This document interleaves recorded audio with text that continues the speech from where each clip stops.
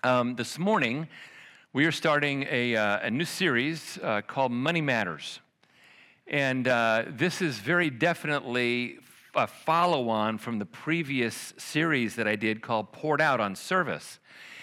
And one of the things that I wanted to communicate in the Poured Out series is that we sometimes think that if we serve in the Spirit's power, we're going to get depleted and exhausted. And that's not the way it works in the economy of God. If you serve in the Spirit's strength, rather than becoming exhausted and depleted, you end up being more empowered by God to do things at a more significant level. And hopefully part of what came out of the Poured Out series is that you have a vision for serving that grows you as a follower of Christ. Well, the same principle holds true with our financial stewardship. We think that if I give, I'm going to be depleted because we think that money is finite, and if I give, I'm not going to have as much as I had before I gave. And yet in the economy of God, the way it works is that you give, and God in His grace and in His mystery begins to enrich you more so that you have more to give. Now, if you're hearing what I just said, you might think, wow, does he believe in prosperity theology? Like if I give, then I'll get more? I emphatically disagree with how prosperity theology is voiced in 2019. Nevertheless, there are some astonishing scriptures in the New Testament that talk about God wanting to release material possessions into us so that we can be progressively more generous to others. I'll say more about that in a little while. So this morning I'm going to talk about ownership and the idea about who really owns my stuff. You know how you get on the internet, you get some things that are digital, and then you ask the question, where's my stuff? And it shows, click on here, and you'll see where your stuff is. The biggest question possible, who really owns my stuff? All the things that I have. Who owns that? Well, I'm sure you know who this guy is. Yep. He has made your life so much easier, hasn't he? I mean, you can sit in your recliner and you can shop. Need new shoes? Yep, I can shop for new shoes. He's made your life really, really easy. And therefore, he's been enriched, right? Think about what Amazon has done. You now have all sorts of things owned by Amazon that you can go to. How many of you have bought shoes at Zappos or books on Audible? All those are Amazon companies. And that's made Jeff Bezos a billionaire to the point of $160 billion. That's a lot of money. It's a lot of money. And you'd think for somebody who has that much money, life would be very secure, right? He is actually the number one landowner, he and his wife, number one landowner in the United States. So you think that might be pretty secure, right? Wrong. Because earlier this year, Jeff and Mackenzie Bezos decided to get a divorce. Well, in a high net worth couple, that becomes incredibly complicated. Their home is in Washington. It's a community property state. They have no prenuptial agreement. For him to liquidate enough assets to give her half the assets means that he's going to have to sell a bunch of stock. That dilutes his ownership in the company that he built. It dilutes his power in the company that he built. And the bottom line is that divorces for couples like this are outrageously expensive. So all of a sudden, Jeff Bezos, who thought he was very secure in his money, loses $70 billion. Poof, just like that. Just like that. And what he has, I mean, he did some pretty despicable things in his marriage, but what he displays as a principle is this. if you know how to own your stuff, you can grow your stuff. And on the other hand, if you're foolish with the ownership of your stuff, it can quickly fade. He was foolish in the stewardship of his life. He did some terrible things in his marriage because he didn't steward his life well. He lost a lot. And so what I want to talk about is how do you own your material possessions? How do you do that?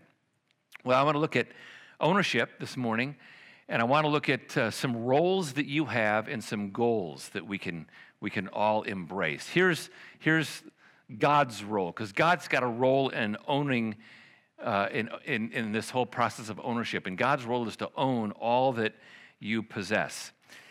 And if you look at Colossians chapter 1, the book of Colossians is written to tell the people in Colossae who Jesus was. And so he starts off with a description, an amazing description about Christ. Jesus is the image of the invisible God, the firstborn of all creation. For by him all things were created, both in the heavens and on earth, visible and invisible, whether thrones or dominions or rulers or authorities, all things have been created through him and for him. Now, by presenting Jesus this way, Paul gives us three reasons why God is the owner of all that you possess. The first reason why God is the owner is because he created it. By him, all things were created. If you think about this universe that we're in, we see solar systems and galaxies, we see planets and moons, and what we realize is that while God the Father was the architect of creation, Jesus was the contractor. God planned it all. Jesus was the one who actually did the nuts and the bolts of creation. And when you think about galaxies like what you see on the screen, or when you see these massive clouds in the night sky through the Hubble telescope that are measured in millions of light years, you think about how big and powerful God the Father is to plan this, and how amazingly, astonishingly powerful Jesus is in creating it, and he creates it merely by the power of his word. Can you go out in the night sky and say, I think I want a galaxy out there, and I'm going to name it after myself? Not the Milky Way galaxy, the McIlvaine galaxy. Boom, there it is. Yeah, I can't do that. You can't do that either. God creates things that are visible. He also creates things that are invisible. Think about your mind, like your mind. It's an invisible thing. Think about the invisible spiritual realm around us. He creates visible things. He creates invisible things. He is infinitely powerful. So if Jesus created the universe, doesn't it make sense that he would own planet Earth? And if he owns planet Earth, doesn't it make sense that he would own the property that you own and the stuff on it? In other words, he owns the land upon which your house sits. He owns your house, the stuff in your house, your garage, the car in your garage. He owns all that. God is the owner of your possessions because he is the creator of the entire universe. Well, you might say, well, my money isn't represented by dollars and cents. It's represented by digital assets in cyberspace. He owns that too. The God who created the visible and the invisible also owns assets in cyberspace as well. He's the owner. So he's the owner for a second reason, and that is because he sustains everything. Colossians 1:17. He is before all things, and in him all things hold together. He holds the universe in moment-by-moment existence. Let me present to you a concept that this may be somewhat familiar to you because I've used it before, but it's called the conserving causality of God. The conserving causality of God says that God continuously holds things in existence. Look at it this way. Here is a stove with a gas burner. The flame on that gas burner is not self-sustaining. In order to have the flame in that gas burner to keep on going, you've got to feed a steady stream of gas into that gas burner. What happens if you withdraw the supply of gas? Flame vanishes into nothingness. You can't even see any trace of the flame. It is the same way with the conserving causality of God. We think about the universe that it's so big and it's got to be self-sustaining, right? Wrong. That's not how existence works. For things that are finite to stay in existence, an infinite being must supply a steady stream of existence. And if he were to withdraw his steady stream of existence, the conserving causality, the universe would vanish into nothingness. Think, how can that be? It's 13.5 billion light years across. That's nothing compared to the infinity of God. So if God sustains the universe, doesn't that mean he sustains your stuff as well? Of course it does. He sustains the land that you have. He sustains the house on that land. He sustains the material possessions in your house. He sustains all the stuff that you own in moment-by-moment existence. Well, that means he owns it. Here's a third reason why God is the owner of everything. He owns it all because he's our Redeemer. Colossians 1:18-20, he is also the head of the body, the church. He is the beginning, the firstborn from the dead, so that he himself might come to have first place in everything. For it was the Father's good pleasure for all the fullness to dwell in him, and through him to reconcile all things to himself, having made peace through the blood of his cross. Because of the cross, you were bought, literally bought, out of the marketplace of sin. It was as if you were in a slave market, and you were there because of the habits that you were enslaved to and because of the things that you had done. And in that slave market, you were master to an addiction or master to an attitude. You were mastered by an addiction or an attitude. And Jesus comes into that slave market and he says, I redeem you from that. I buy you out of that slave market of sin, and I reconcile you to myself. That's why what Paul says this in 1 Corinthians 6:19. Do you not know that your body is a temple of the Holy Spirit who is in you, whom you have from God, and you are not your own? God bought you. The purchase price was the blood of Christ. So if God purchased you, does not mean that he owns you and that he owns the possessions that you have acquired. Of course it does. So God owns it all because he's our creator, our sustainer, our redeemer. Here's another reason. God owns it all because he gives us the power to create wealth. This is one of my favorite verses in Deuteronomy. You shall remember the Lord your God, for it is he who is giving you the power to make wealth. The children of Israel are about ready to go into the promised land. And God is going to bring them into cities that they did not build, that have houses and gardens that they did not plant. And God is worried, he's not worried, but God is concerned because he says, I don't want you to forget the fact that I'm the one who's bringing you into this land. So he says, remember the Lord your God, for it is he who is giving you the power to create wealth. That directly applies to your situation. You may have had a good education. You may have had some fantastic opportunities. You may have inherited some money through a will, a trust, any of those things. And great, that happened. But who ultimately is responsible for that? Well, the ultimate responsibility is God. You say, how can that be? Well, he oversaw you in your mother's womb. He allowed you to be born in a country that has a free market economy. He provided an educational background for your work. He gave you a mind to be able to discern your gifts. He provided a job that you needed. He gave you opportunities that you might not have had otherwise. Ultimately, God is the one who gives you the power to create wealth. and if you enjoy any measure of prosperity this morning, yes, you had a role in creating that.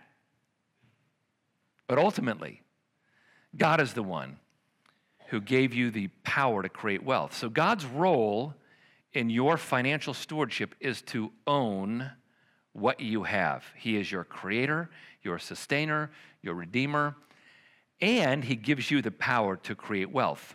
Now, let's pause for a moment from this text and ask the question, how does this philosophy compare to other economic philosophies?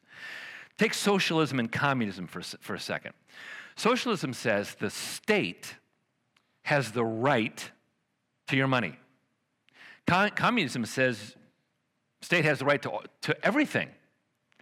So we've done a lot of work in Russia as a church and in Cuba as a church. And we build these really wonderful, strong relationships with Russians and Cubans. And we hear stories about the impact of socialism on the Russian economy and on the Cuban economy and so on. And I will tell you, it's devastating. I have heard heart-rending, painful stories about the impact that socialism has had on marriages, on families, on children, and so on. Socialism is all the rage today in the U.S. It's all the rage. And I will tell you that it runs entirely contrary to what the Bible teaches. Of course, you can be a faithful follower of Jesus in a socialist regime, no doubt about that. There are plenty of people we know in Russia and Cuba and China who are faithful followers of Jesus under those regimes. But the idea of that runs contrary to the scriptures. The state is not the owner of your wealth.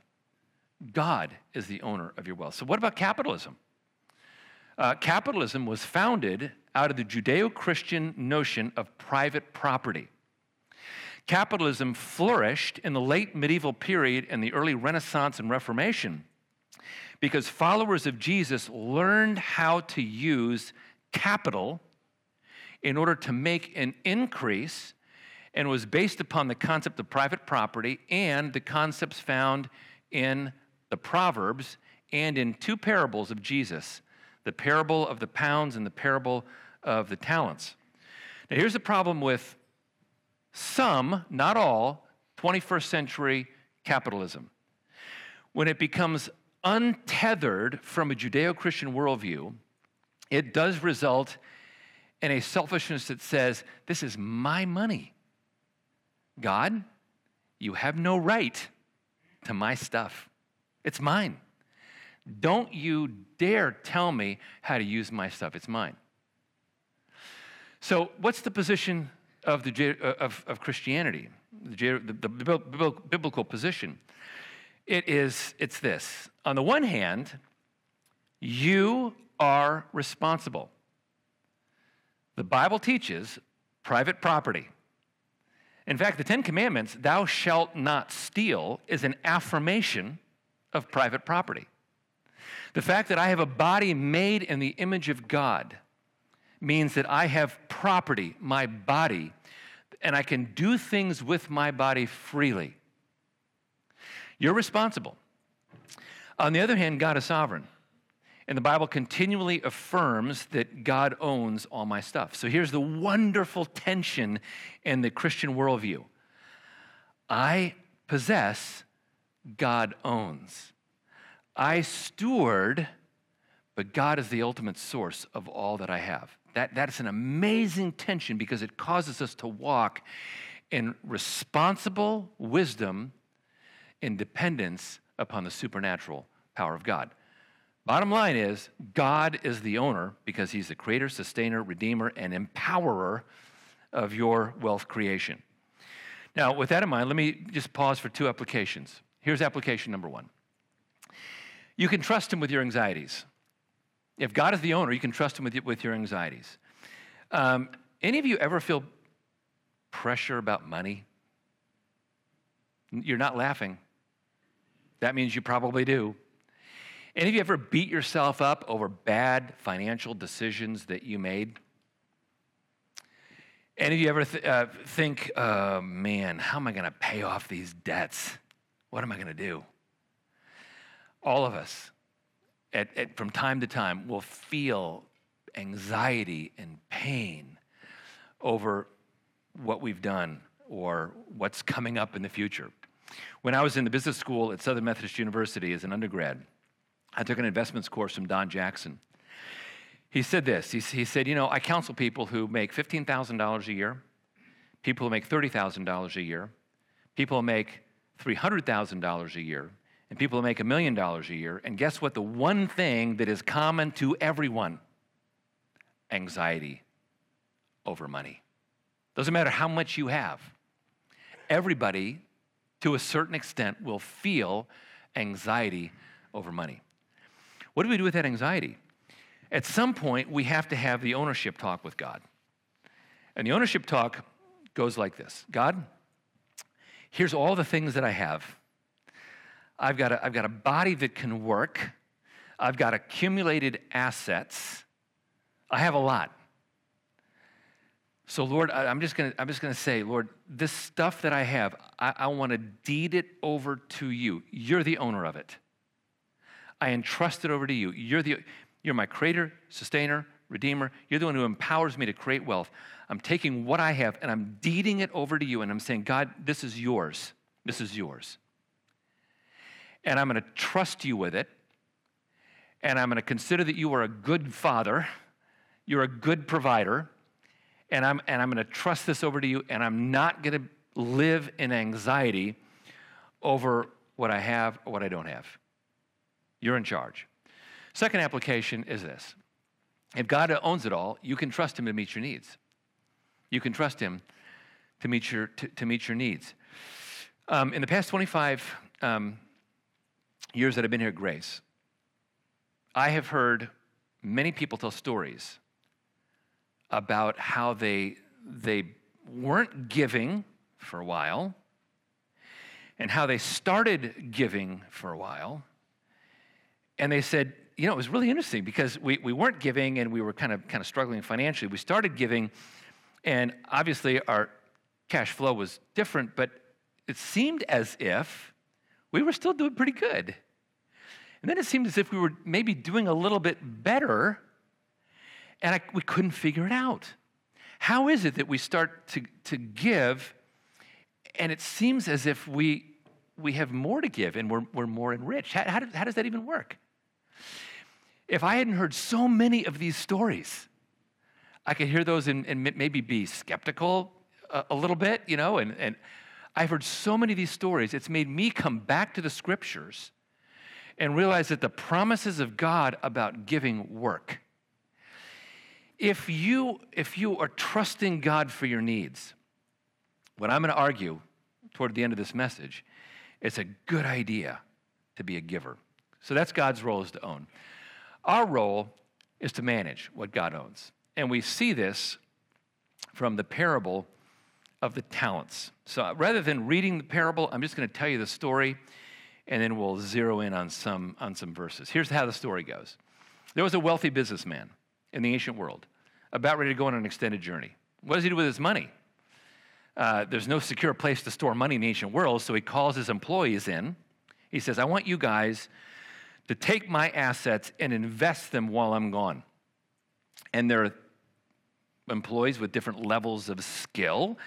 And to one employee, he gives 5 talents. To one employee, he gives 2 talents. To one employee, he gives 1 talent. This was a lot of money. A talent is a unit of measure of about 75 pounds of silver or gold. Hypothetically, if it were gold, it would be about $30,000. So employee number 1 gets $150,000. Employee number 2 gets about $60,000. Employee number 3 gets about $30,000. And the guy leaves on his trip. The employees immediately go out and begin to invest. Employee number 1 does some research. He puts together a business plan. He begins to invest. And before long, he has doubled his master's money. He's made 10 talents. Employee number 2 does the same. He's got 2 talents. With the same passion, he begins to invest, and before long, he's doubled his master's money. Employee number 3 has a problem. He doesn't really trust the master. Instead of shrewdly investing the money or even putting it in a bank, he goes into the backyard, by the light of the moon, he begins to dig this deep hole. He takes that money and he folds it into a napkin, makes sure nobody's looking around, and he stuffs it in the hole, covers it over, and puts some sod on top of the hole. Okay, safe. And at least the master, whom I don't trust, is not going to say that I lost any of his money. So the master returns and he calls for an audit. Employee number one comes in, and verse 20 of Matthew 25 says, he who had received the 5 talents came forward bringing 5 talents more. Now, what do you think his facial expression was like when he did this? He is fired up because of what happened. Like, yes, this is so exciting. I've doubled my master's money. Master, you delivered to me 5 talents. Here, I've made 5 talents more. The master said, well done, good and faithful servant. Now, this is a parable, okay, but think about the story. How is the master going to be thinking? Like, he's going to have a smile on his face too. Well done, you did good. Well done. Enter into the joy of your master. So then number 2 comes up, and he says, Master, you delivered me 2 talents. Here I've made two more. His master said, well done, good and faithful servant. You've been faithful over a little. I will set you over much. Enter into the joy of your master. I want you to notice that in both examples, set you over much is the reward. And we talked last week about the judgment seat of Christ. So these guys are managing for a better future. Then we got a problem. He who had received 1 talent came forward saying, Master, I knew you to be a hard man, reaping where you did not sow and gathering where you scattered no seed. So I was afraid, and I went and hid your talent in the ground. Here, have what is yours. Wow, that's completely different attitude than the first 2. It's like he's saying, admit it, boss, you are a mean, angry, stingy person. I didn't want to risk putting your stuff into the market because I was just afraid of what might happen. Now, what does the parable mean? Well, the wealthy businessman is Jesus. He is about to go on a long journey. He's going to return to heaven, assume his place at the Father's right hand. And he's going to be there a long time. It's been at least 2,000 years. One day he's going to return to planet Earth in glory. The employees represent you and I. Except in the parable, they're not called employees, they're called slaves. You and I are bond servants of Jesus. We exist to serve our master. The talents represent the portfolio of assets that you have. What do you have? Well, you've got your physical body. You're steward of your body. You have your time. You have your money. You have your material possessions. You have your natural talents. You have your spiritual gifts. These are like portfolios of assets. And your job between the time you come to Christ to the time that you enter into heaven is to invest those assets into God's kingdom work. So, the mandate of the parable is this. You got a critical task to accomplish during your life. Do business with your portfolio of assets to the glory of your master. Well, how do you do this? Well, you do this by investing in God's kingdom, beginning with your family. And the return is not simply for your personal benefit, although that's a legitimate part of it. I mean, we are called to meet our financial, our economic needs. But it's not just that. It's that you would advance the cause of Christ, beginning with your household and moving outward, including the place where you live and internationally to the nations. And how do you do that? You got a spiritual gift, right? You've got natural talents. We've got 50 people in C7 who are learning about how to use their natural talents through the Gallup StrengthsFinder. You have financial assets. You have families who really function like assets that you can invest into the world. And I just want to ask the question, how do you feel like you're doing in managing those assets? What kind of return are you getting right now? Not talking about a monetary return, I'm talking about the portfolio of assets do you have. Are you getting a return that is advancing the cause of Christ? That's God's vision for your life as a result of this parable. So how do you do it better? Well, the parable tells us exactly how. Have a better perspective on the master. Because the third employee doubted the master's character. Therefore, he failed to invest his talents. And by implication, the first two employees, they knew their master's character well. Therefore, they invested those talents with great passion and joy. The same is going to be true with you. If you see God as angry, as frustrated with you, as vindictive, as kind of mad at you. Some people think that God loves them because he has to, but he doesn't really like them. God, I know you love me. You just don't like me. Because who would? Some people think that way about God. If you doubt the character of God, you are not going to be passionate about investing what you have in kingdom work. On the other hand, if you have this view about God, that he is great and majestic and big and powerful and a generous provider, then it changes everything. Because your security is going to be in God, not wealth. Your passion will be God's kingdom, not the world. Your trust will be in God's provision, not simply the money and the bank. Okay? So you're going to have this abundance mentality saying, okay, how can I finish my life in such a way that I glorify the master? I mean, it's his. He's my creator, sustainer, redeemer, the guy who empowers me with wealth. It's his. It's not mine, ultimately. So how can I bring glory to him as I manage his stuff? That's the objective. How do we do that? Well, let me conclude with some takeaways, 3 worthy goals. Number 1, start with gratitude. Start with gratitude. We, as a culture, struggle with gratitude. We have this entitlement mindset as a culture. I'm not getting what I deserve. I deserve so much more than I have. Why am I not getting my fair share? That's our entitlement mindset that we have within our culture. The opposite of that is gratitude. The opposite of that is gratitude. It's sitting down and saying, what do I have? What do I have? And how can I begin to thank God for what I have? So I always think it's a good idea to just sit down and write out what God has done for you. Father, you say, I thank you for my job. It's not perfect, but it meets my needs and a lot of our wants. I thank you for the job that you have given to me. Father, thank you for the home that we have and for the things that are in it. You know, you can have a home that is 15,000 square feet, immaculately, beautifully decorated, and not be grateful. You can have a home that is 1,500 square feet, decorated out of goodwill, and be grateful.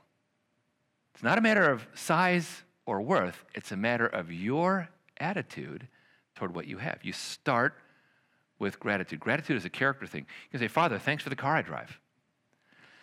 Father, thanks for the life mate that you've given to me, my spouse. You could say, he or she's not perfect, but neither am I. And I'm thankful, Lord, for the spouse you've given to me. Father, thank you for my natural talents. Lord, thanks for my spiritual gifts.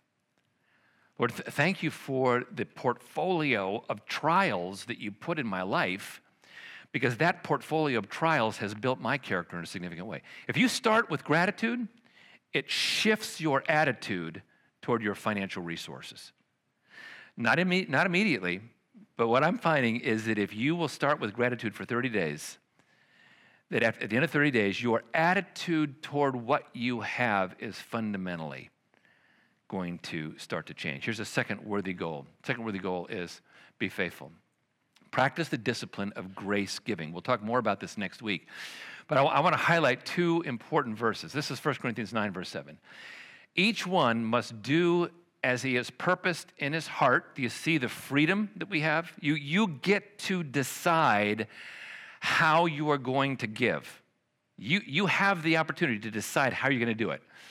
not grudgingly or under compulsion, for God loves a cheerful giver. As you probably know, the word cheerful means hilarious. It's like, I want giving to be such a joy, Paul says, that I want you to do it willingly and freely and cheerfully, as if I'm excited about this, because I get to use this to advance the kingdom of God.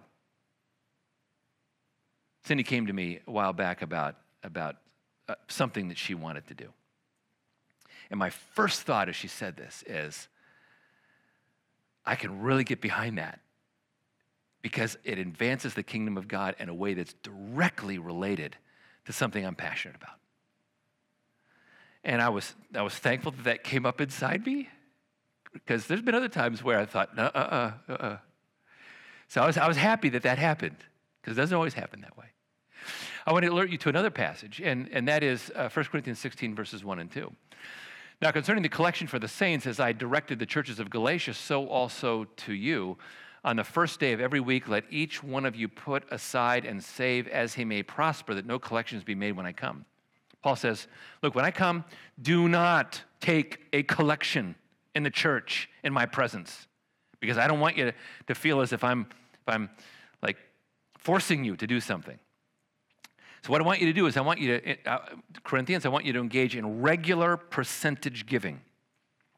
And that's the principle for us. The principle is regular percentage giving. Not only do you have the freedom to choose how you give, you have the freedom to choose how much you give.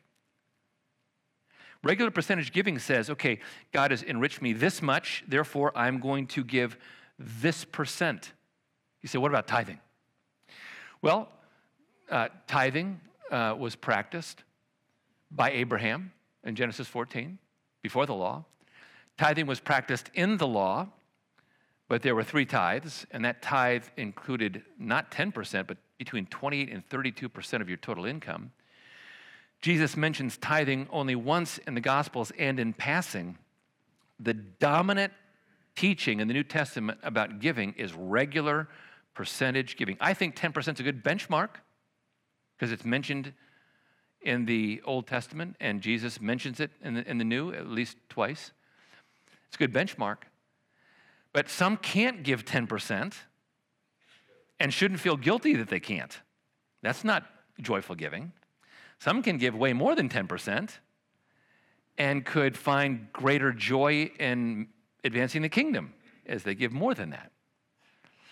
But the idea is regular percentage giving is what the Bible teaches. And when we do that, that is a way to take our gratitude and invest our gratitude into faithfulness. And then a third takeaway is be watchful. Because remember the discussion last week about the judgment seat of Christ. Jesus is coming back.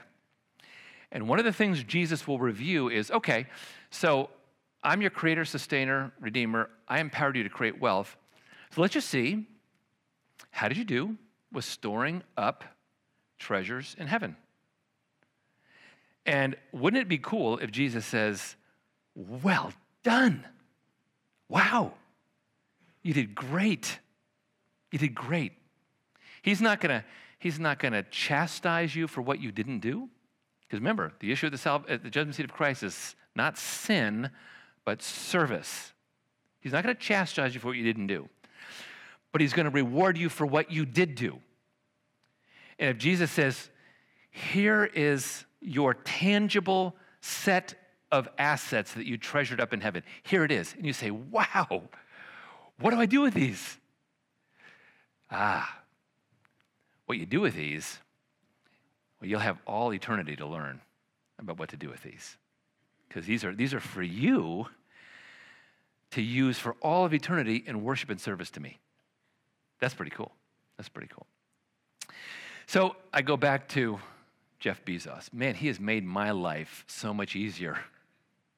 Because when I want to buy some things for my adult children who have kids, I can get on Amazon, plug in their address, boom, it's there. I love it. But he illustrates a principle. If you don't know how to own well, you can lose quickly. If you know how to own well,